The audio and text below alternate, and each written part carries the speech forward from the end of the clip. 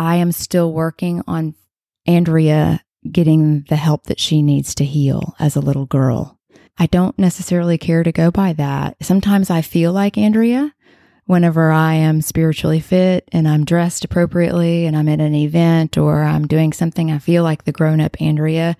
But other times Andi is who I am all the time. Not to say that I have these different personalities, if you can understand where I'm going.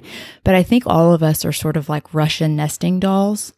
So there's a 5-year-old me in here, 15, 20-year-old, 25-year-old me. And Andrea is probably about 12. So we're working on her.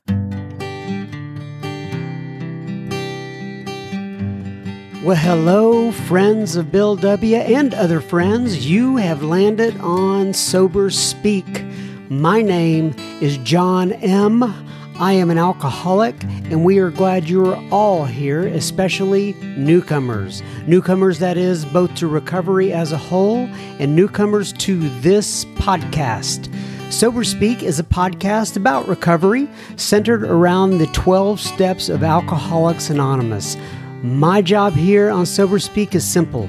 My job is to provide a platform to the amazing stories of recovery all around us. Consider Sober Speak, if you will, your meeting between meetings. Please remember, we do not speak for AA or any 12-step community. We represent only ourselves. We are here to share our experience, strength, and hope with those who wish to come along for the ride.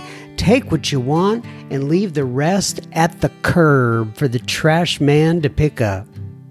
Greetings from Studio AA, deep in the heart of Texas. That there was the voice of Andi V that you heard at the beginning of this episode number 310, and you will be hearing so much more from her, Andi V, in just a moment. But first things first, this here episode is brought to you by Monica and Emma and Laura and Will.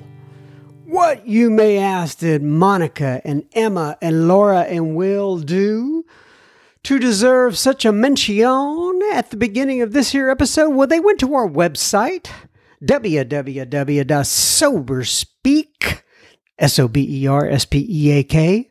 Never spelled that out before, but just in case people need to know, .com. They clicked on the little yellow donate tab and they made a contribution. So thank you so much, Monica and Emma and Laura and Will. This here episode is coming right out to youans. And as I was saying, Will's name there, it made me think about how that would be a name that I personally would love to have, because I'd like to go around and I'd have some sort of version of I am the will of God. You know, and this is a true story. I used to have a job, and in that job, my actual title on that job, it was on my business card, was Solution Executive. And so I used to tell people, hey, listen, I am officially a solution executive. So when you need a solution, just come talk to me.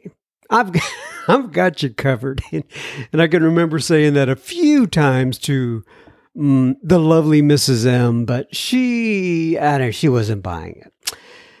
Nonetheless, let's go on here. What else do I need to tell you? I, John M., just another bozo on the bus, will indeed be the chairperson for this meeting between meetings, and I am truly honored and privileged to serve all of you listening in. So take a seat, if you will, around this virtual table, and let's get started. Remember now, no matter who you are or what your past looks like, you're welcome here. It is an open table for all, and we are excited that you have joined us. All right, so now on to Andi V, and this is part one of 2 episodes we're going to have back to back for Andi V. And this is part 1. And Andi she attends our local Frisco group here in Texas. And I always love hearing Andi share. And so I got her over for an interview. She was kind enough to what do you call that? Appease me she was kind enough to come on over and record a couple of sessions with me, and I'm very grateful for that. And as you heard at the beginning of the clip, or as you heard the beginning clip at the beginning of this episode, on the clip at the beginning of this episode, I am so sorry. Andi is still working on Andrea, and we're going to discuss that during the podcast, and we're also going to discuss sex as it relates to the 12 steps of Alcoholics Anonymous and what we keep hidden, the secrets, and when we shouldn't keep those secrets hidden. Therapy, we talk about therapy. We talk about trauma, eating disorders, being the black sheep of the family, and much, much more. I know you are going to enjoy this one, and you're going to want to tune in next week for part 2 of Andi's interview. So, everybody, we will have plenty listener feedback at the end of this episode. Enjoy, Andi. Okay, everybody. So today we are sitting here. I've been really, really looking forward to this interview. She goes to my home group, and I absolutely love her. I'm going to go ahead, Andi, and have you introduce yourself and give your sobriety date, if you will, please, and tell people where you live on this planet of ours. Sure. Hey, I'm Andi, alcoholic. My sobriety date's March 13, 2009. And I live in Coppell currently, just north of Dallas-Fort Worth Airport. I'm from Arlington, but I live there, so I can easily get to the airport and travel, and I commute up to Frisco to the groups up here. Well, yeah, I didn't know that until we just started. So you live in Coppell, but you come to Frisco, which is a decent little hike. Yeah. And how did you end up making that pick, if you will? You know, I started in Arlington. My home group was in Arlington, and my sponsor, I've been with her for the last 12 years. My late sponsor was of the same mind, and they both have told me that you need to visit other groups because one day yours may fold, and you need to be of service elsewhere sometimes, and also you need to hear other voices. So I've always traveled around the Metroplex or when I've traveled for work, but I hadn't yet been to Frisco. When I left Arlington and moved to the Grapevine area and then over to Coppell, I started going to Carrollton during COVID. And my home group split in Arlington because I was going back towards my home group periodically and staying an active member over there as best I could. And then the Carrollton group at that time didn't have a lot of women. And just because it was COVID and it was a weird environment. So I found myself over at Preston for a while, about a year and a half. And, I don't know what it was, but I prayed and asked God for me to find a foothold where I could be of service. And I didn't feel like it was there. And so I just took a left and came north, and I found myself in Frisco. Well, Frisco is very fortunate to have you. It's been a blessing to have you in that group. I can say that. And I guess I can't literally speak for the group, but I can tell you, I know everybody there just absolutely loves you being there. Thank so you. I'm glad you ended up there. And speaking of the Carrollton group, you actually know my sponsor. His name is Bob L. I guess you met him going to meetings at Yeah, I actually I don't know, it's probably been 10 years ago, and I got one of my first air quote real jobs in sobriety. I was working in North Dallas and acting like I knew what I was doing for a living, and I needed a meeting, and I would come straight across from Addison directly over Beltline, and I found Carrollton years ago, I guess now about 10 or 11 years ago, and then I knew where they were. So it's only really about 6 minutes from my home, and I still pop over there sometimes on Tuesdays or Thursdays. Yeah. And actually, I just gave a talk. Yeah, I was really honored and pleased that Bob asked me. Yeah, he told me about that. But he didn't tell me about the part, I guess, where y'all were in the kitchen or something like that. And we'll get into this in a little bit, but he thought, what was his impression of you again? He goes, well, here, I thought you were just some rich little rehab girl out of Arlington that had her stuff together, and you show up over here and, whoa, yeah, that isn't the case. And I said, no, sir, it's not. Well, that's part of why we're here today. That's funny. He's a funny guy too. And this is another thing. It's completely off topic, and this is how I go. I believe I heard you say in a meeting, because I just happened when you kind of shifted there while you're sitting across from me, you have tattoos. And I could have sworn you said that you did not get any of those tattoos until after you got sober. Is that right? I didn't get any of the traveling tattoos. I have pieces of the places to which I've traveled. Wait, okay. What are they're traveling tattoos. So does that mean you get them when you're at that place, or you No way, because some of them are third world. So no.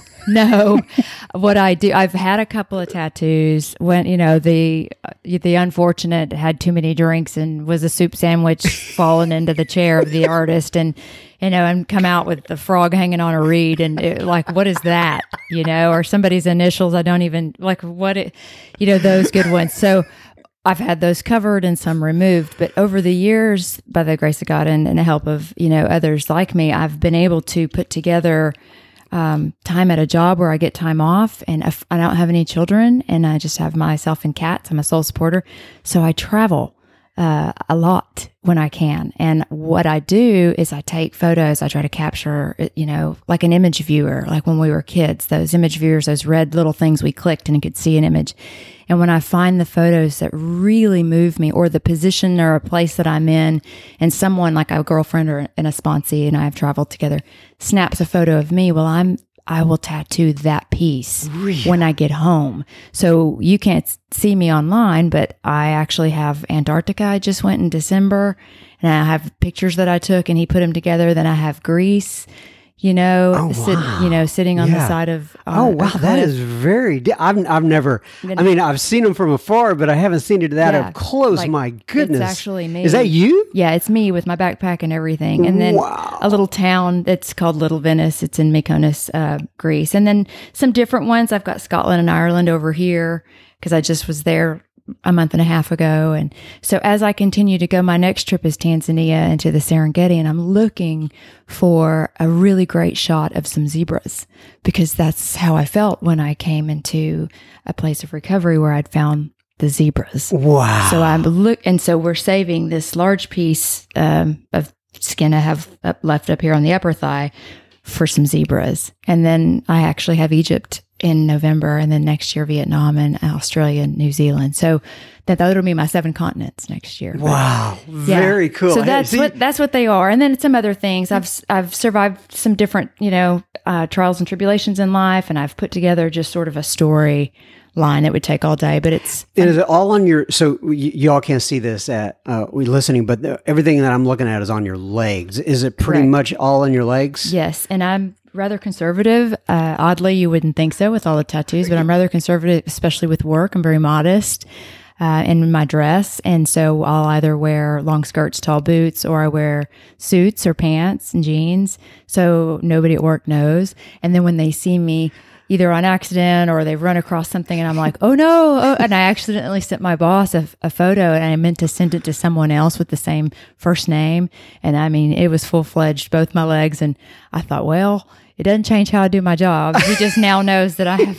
They used to be socks, but now they're stockings, is what they call them. They're not sleeves. Because sleeves are on the arms. Yeah. But no, I don't have them anywhere else, and I won't go up because I can cover my legs easily. Right. Which I could cover the arms, but it's so hot in Texas. Yeah. Very interesting.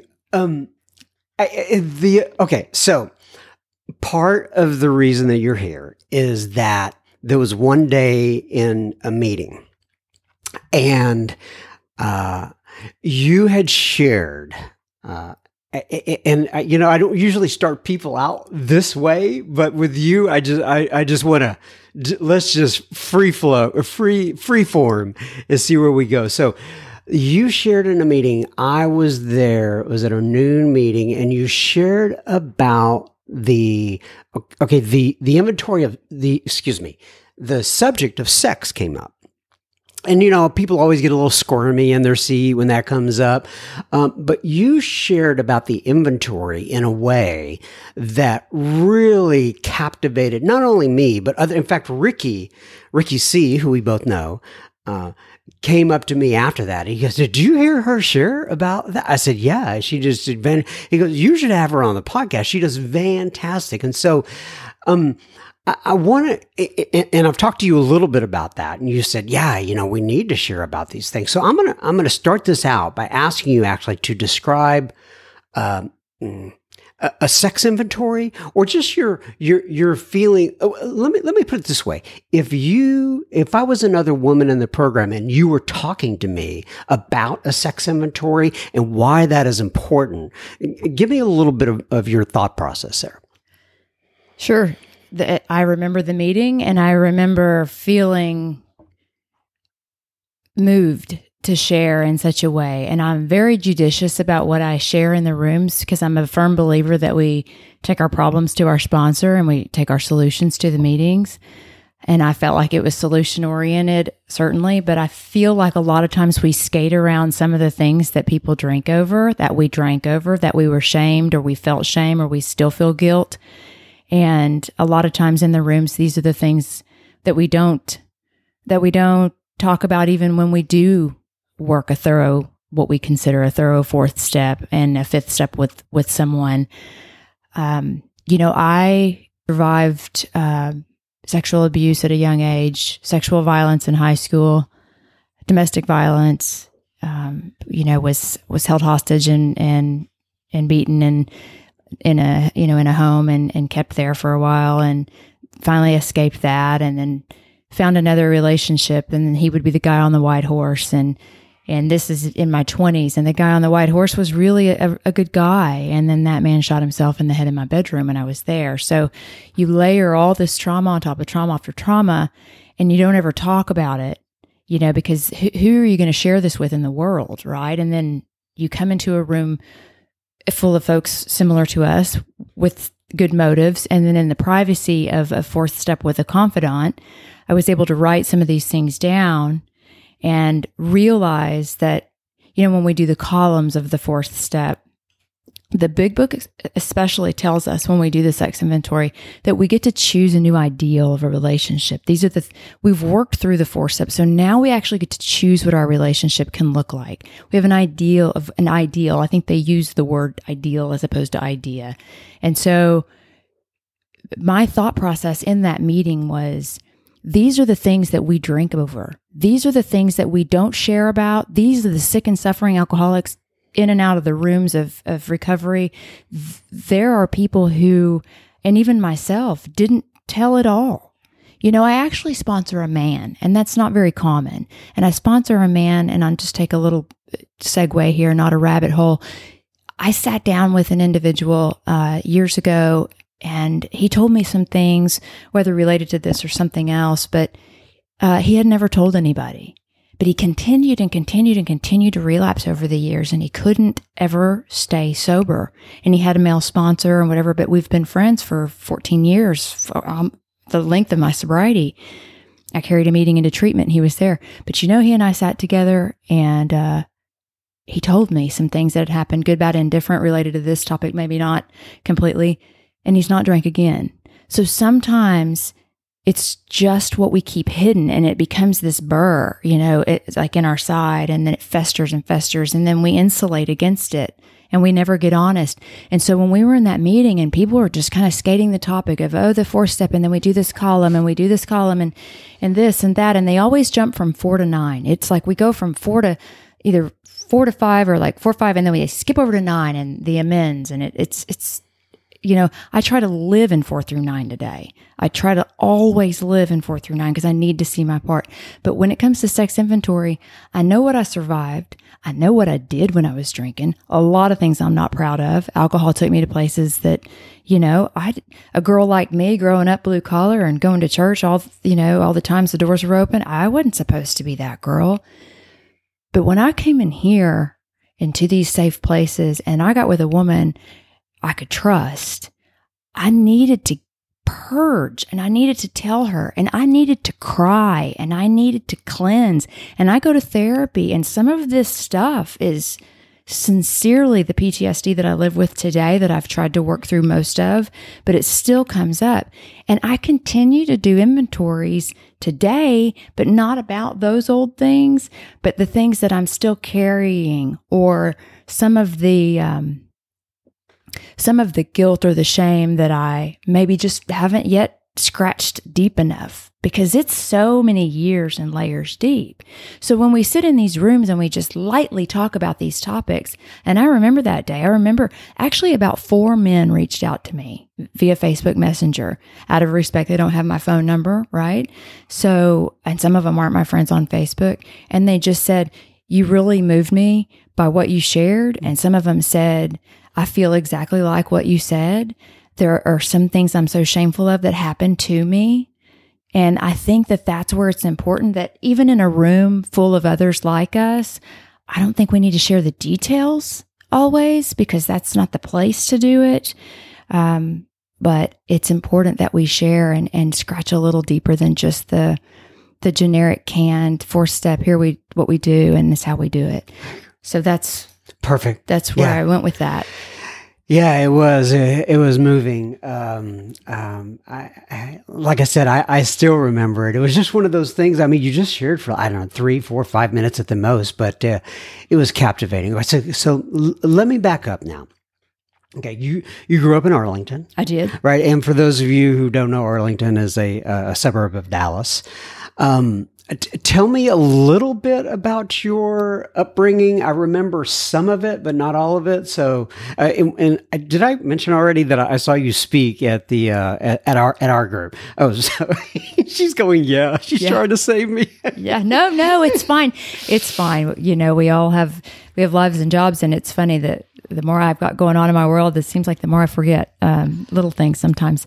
I actually grew up in Arlington, and it's between Dallas and Fort Worth. And it's funny, my mom always will say, because I travel a lot, and as our family have folks around different states will say, "Oh yeah, y'all are in Dallas." And she was always the one to say, "No, we're in Arlington," because it was the bedroom community, you know, between the two at one time. And now it's the mecca of entertainment where the stadiums and all the things are, right? So I grew up there, and then my father and my mother are both just very normal blue collar workers. My mom worked at the college for 35 years there, UTA. And then she went part-time for probably 10 years after that. My father worked for the city of Arlington, and just was just a regular Joe, you know, and we had a normal family life. Brothers, sisters? I have a sister that I was raised with in our household, and my father had 2 sons from a previous marriage. They were older. And, you know, unfortunately, my eldest brother was murdered by a woman in the disease. His wife murdered him. And okay, so let's tell me a little bit more about that. Yeah. And when that happened. I mean, were you sober? Were you not sober? I was sober, and my brother and I were trying to develop a relationship because, again, he's quite a bit older. I would say 15 to 18 years between the two. The two brothers were 15 and 18 years older than me.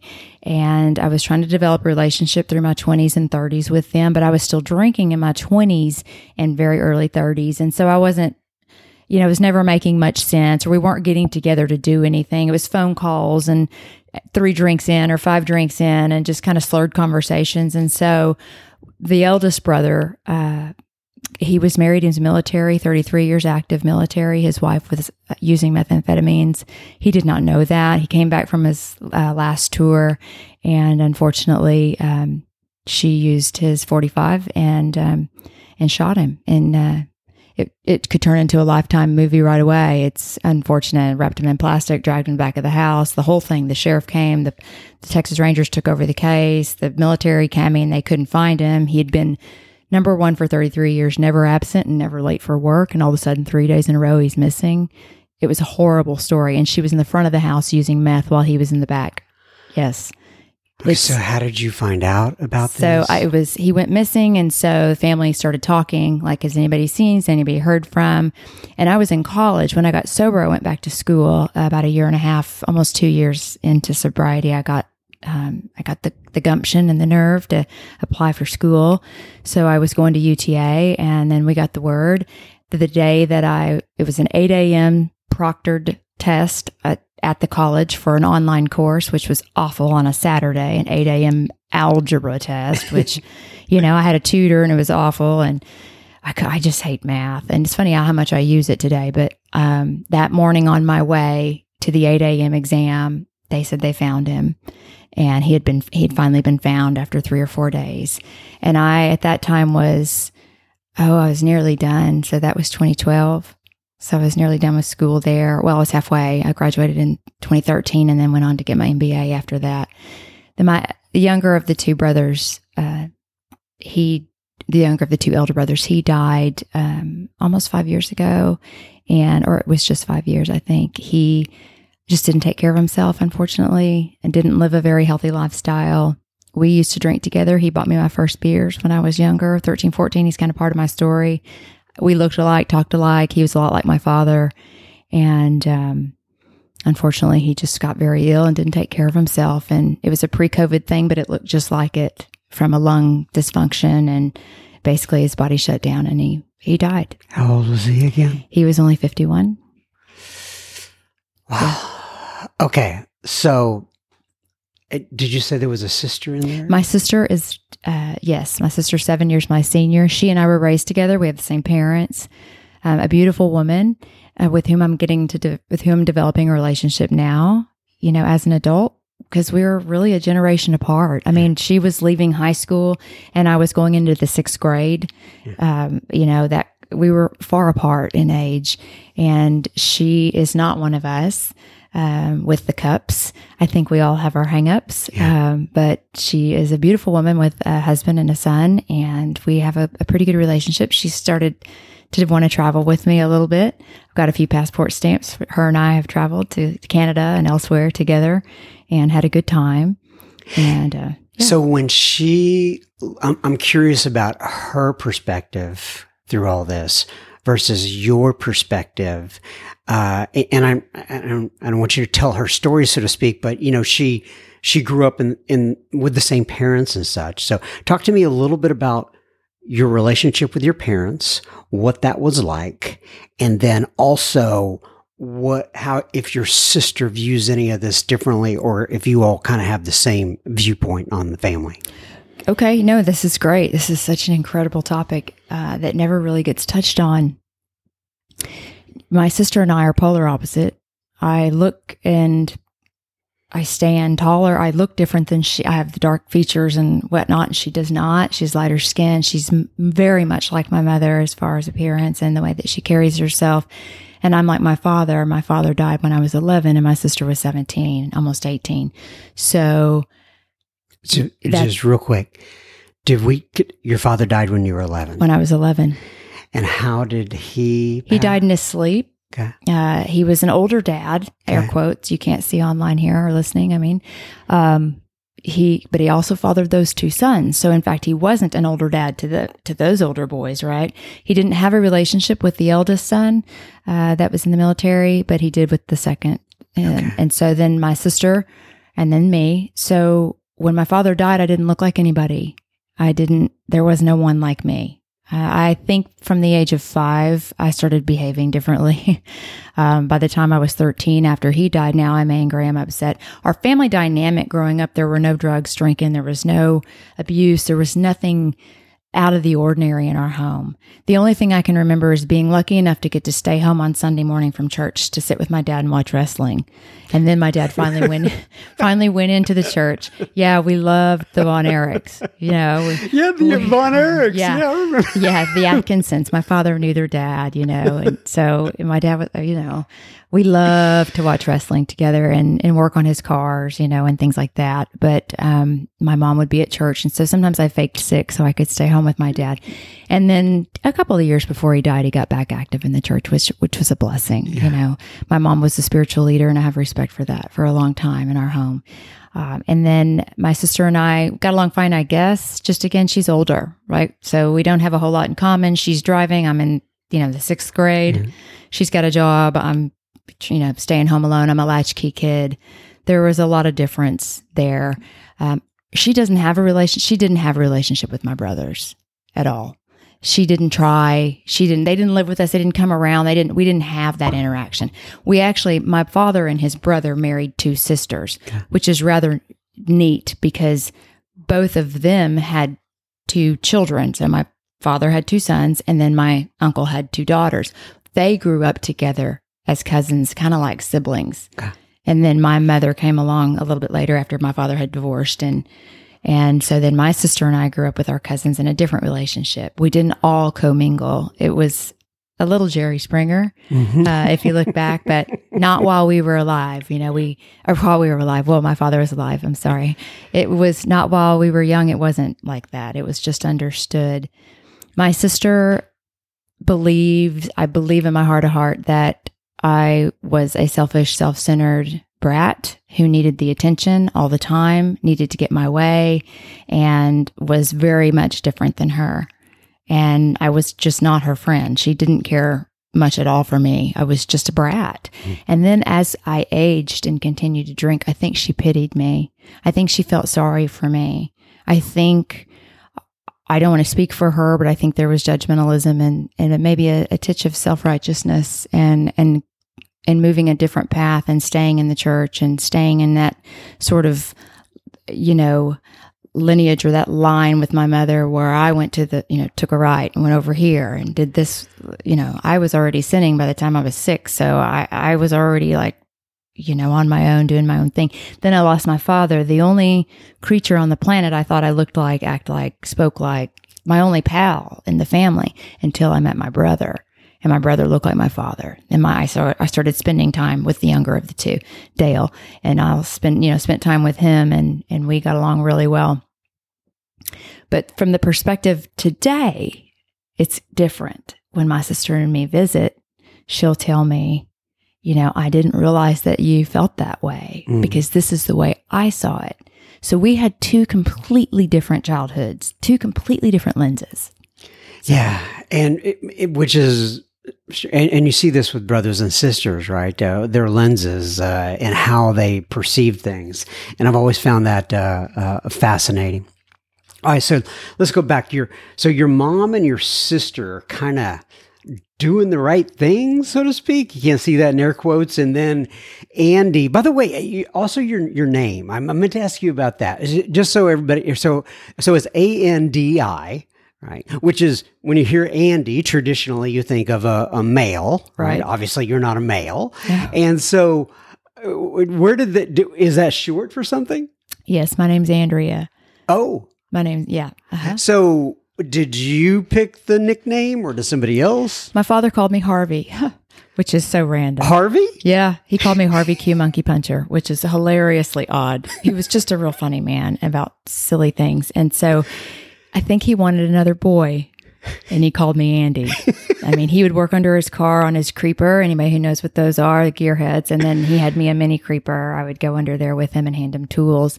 I was literally his little mini me. And I remember being called Andi when I was younger, and it's been spelled with an I my entire life. And then I have some family members in East Texas. They call me Drew. Some people call me Andrew, as a kind of just in term of endearment or funny. Yeah. But I don't like to be called Andrea because, well, there's a number of reasons. But number one, no one can ever pronounce it. It's always on Andrea and Adriana, Adrian. I mean, I've had doctors call me Audra. I'm like, I appreciate you knowing who I am with this personal relationship. Thank you. But also, I am still working on Andrea getting the help that she needs to heal as a little girl. And so, that's a very odd, random left field thing to say, but that's another reason I don't necessarily care to go by that. Sometimes I feel like Andrea whenever I am spiritually fit and I'm dressed appropriately and I'm at an event or I'm doing something, I feel like the grown-up Andrea. But other times Andi is who I am all the time. Not to say that I have these different personalities, if you can understand where I'm going. Mm-hmm. But I think all of us are sort of like Russian nesting dolls. So there's a 5-year-old me in here, 15, 20-year-old, 25-year-old me. And Andrea is probably about 12. So we're working on her. I understand. Okay, so, and I took you off track. So my sister and my mom are living. Yeah, right. They're going along one way, and then here's Andi, kind of little black sheep in it. Yeah, I took a picture when I was in Scotland and I circled the little black sheep because there was a bunch of white ones. I said, look, here I am. And I posted it on Facebook and people laughed. And only the people who laugh know, they get it. Like, right? A lot of the other black sheep laughed at the photo. So, or who we all think we are, but I probably never really was. I think it's perception. I just never did feel like I fit into this family. And in fact, it was just me that felt like I didn't fit in. They were all trying really hard to make me feel inclusive in some ways. And then there are other things I'm dealing with. But my sister and my mom, yes, they stayed in church, both very active, still active, and of that mindset can, pull out the great big book and bring up a verse or scripture. And, I'm not there, but I can pull out the big book and tell you what page it's on. So it's just what speaks to us differently. Right. Right. And that's where I found God. But was that kind of a lonely place and knowing you're the black sheep? Oh, sure. So I found the friends who were, we were shaving our heads and we were wearing all the black makeup and trying to, fit in anywhere we could. I was, it was no social circle was really accepting of me, and it was probably me. But I didn't fit in. We didn't have the money for the clothes, so I wasn't the preppy. I wasn't the roper girl. Back then we had all the different little named groups. I just was sort of a social butterfly, and I didn't play any sports. After my father died, there were no other extracurricular activities. I was once a brownie and a Girl Scout and sold cookies, and I played softball and did all those things. But it seemed like there was just this huge shift. That was the catalyst that changed my life, when my father died. And it's nobody's fault.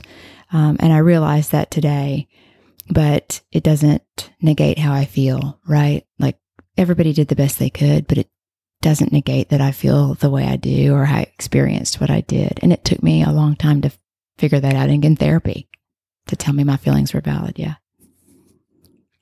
So here's what I'm thinking. We've hardly scratched the surface with you. And I don't think we're going to be able to get everything done in one episode. So what I'd like to be able to do, if you're okay with it, is go ahead and pause now, schedule some additional time with you, and then we'll get you back on the mic again and we'll finish out your story because there's a lot more. All right. And I know that because like I said, I've heard your story and I love it. So will you be willing to come back at another time? Would that be okay with you? Absolutely. No, thank you. It'd be an honor. I'd really appreciate it. Okay. So I always close it here with page 164 of the big book. I'm going to read here. It says, abandon yourself to God as you understand God. Admit your faults to Him and to your fellows. Clear away the wreckage of your past. Give freely of what you find and join us. We shall be with you in the fellowship of the Spirit, and you will surely meet some of us, like me and Andi V., Andi with an I, as you trudge the road of happy destiny. May God bless you and keep you until then. And I'll look forward to getting back on the mic with you again soon, Andi. Thank you so much. Thank you, Andi. So much appreciate spending time with you. And as a reminder to all the listeners out there, please tune in next week when we will have Andi V Part 2, the second part of this interview. You don't want to miss that. Now, remember, folks, we do not want you sharing your STD. We do not want you sharing your toothbrush.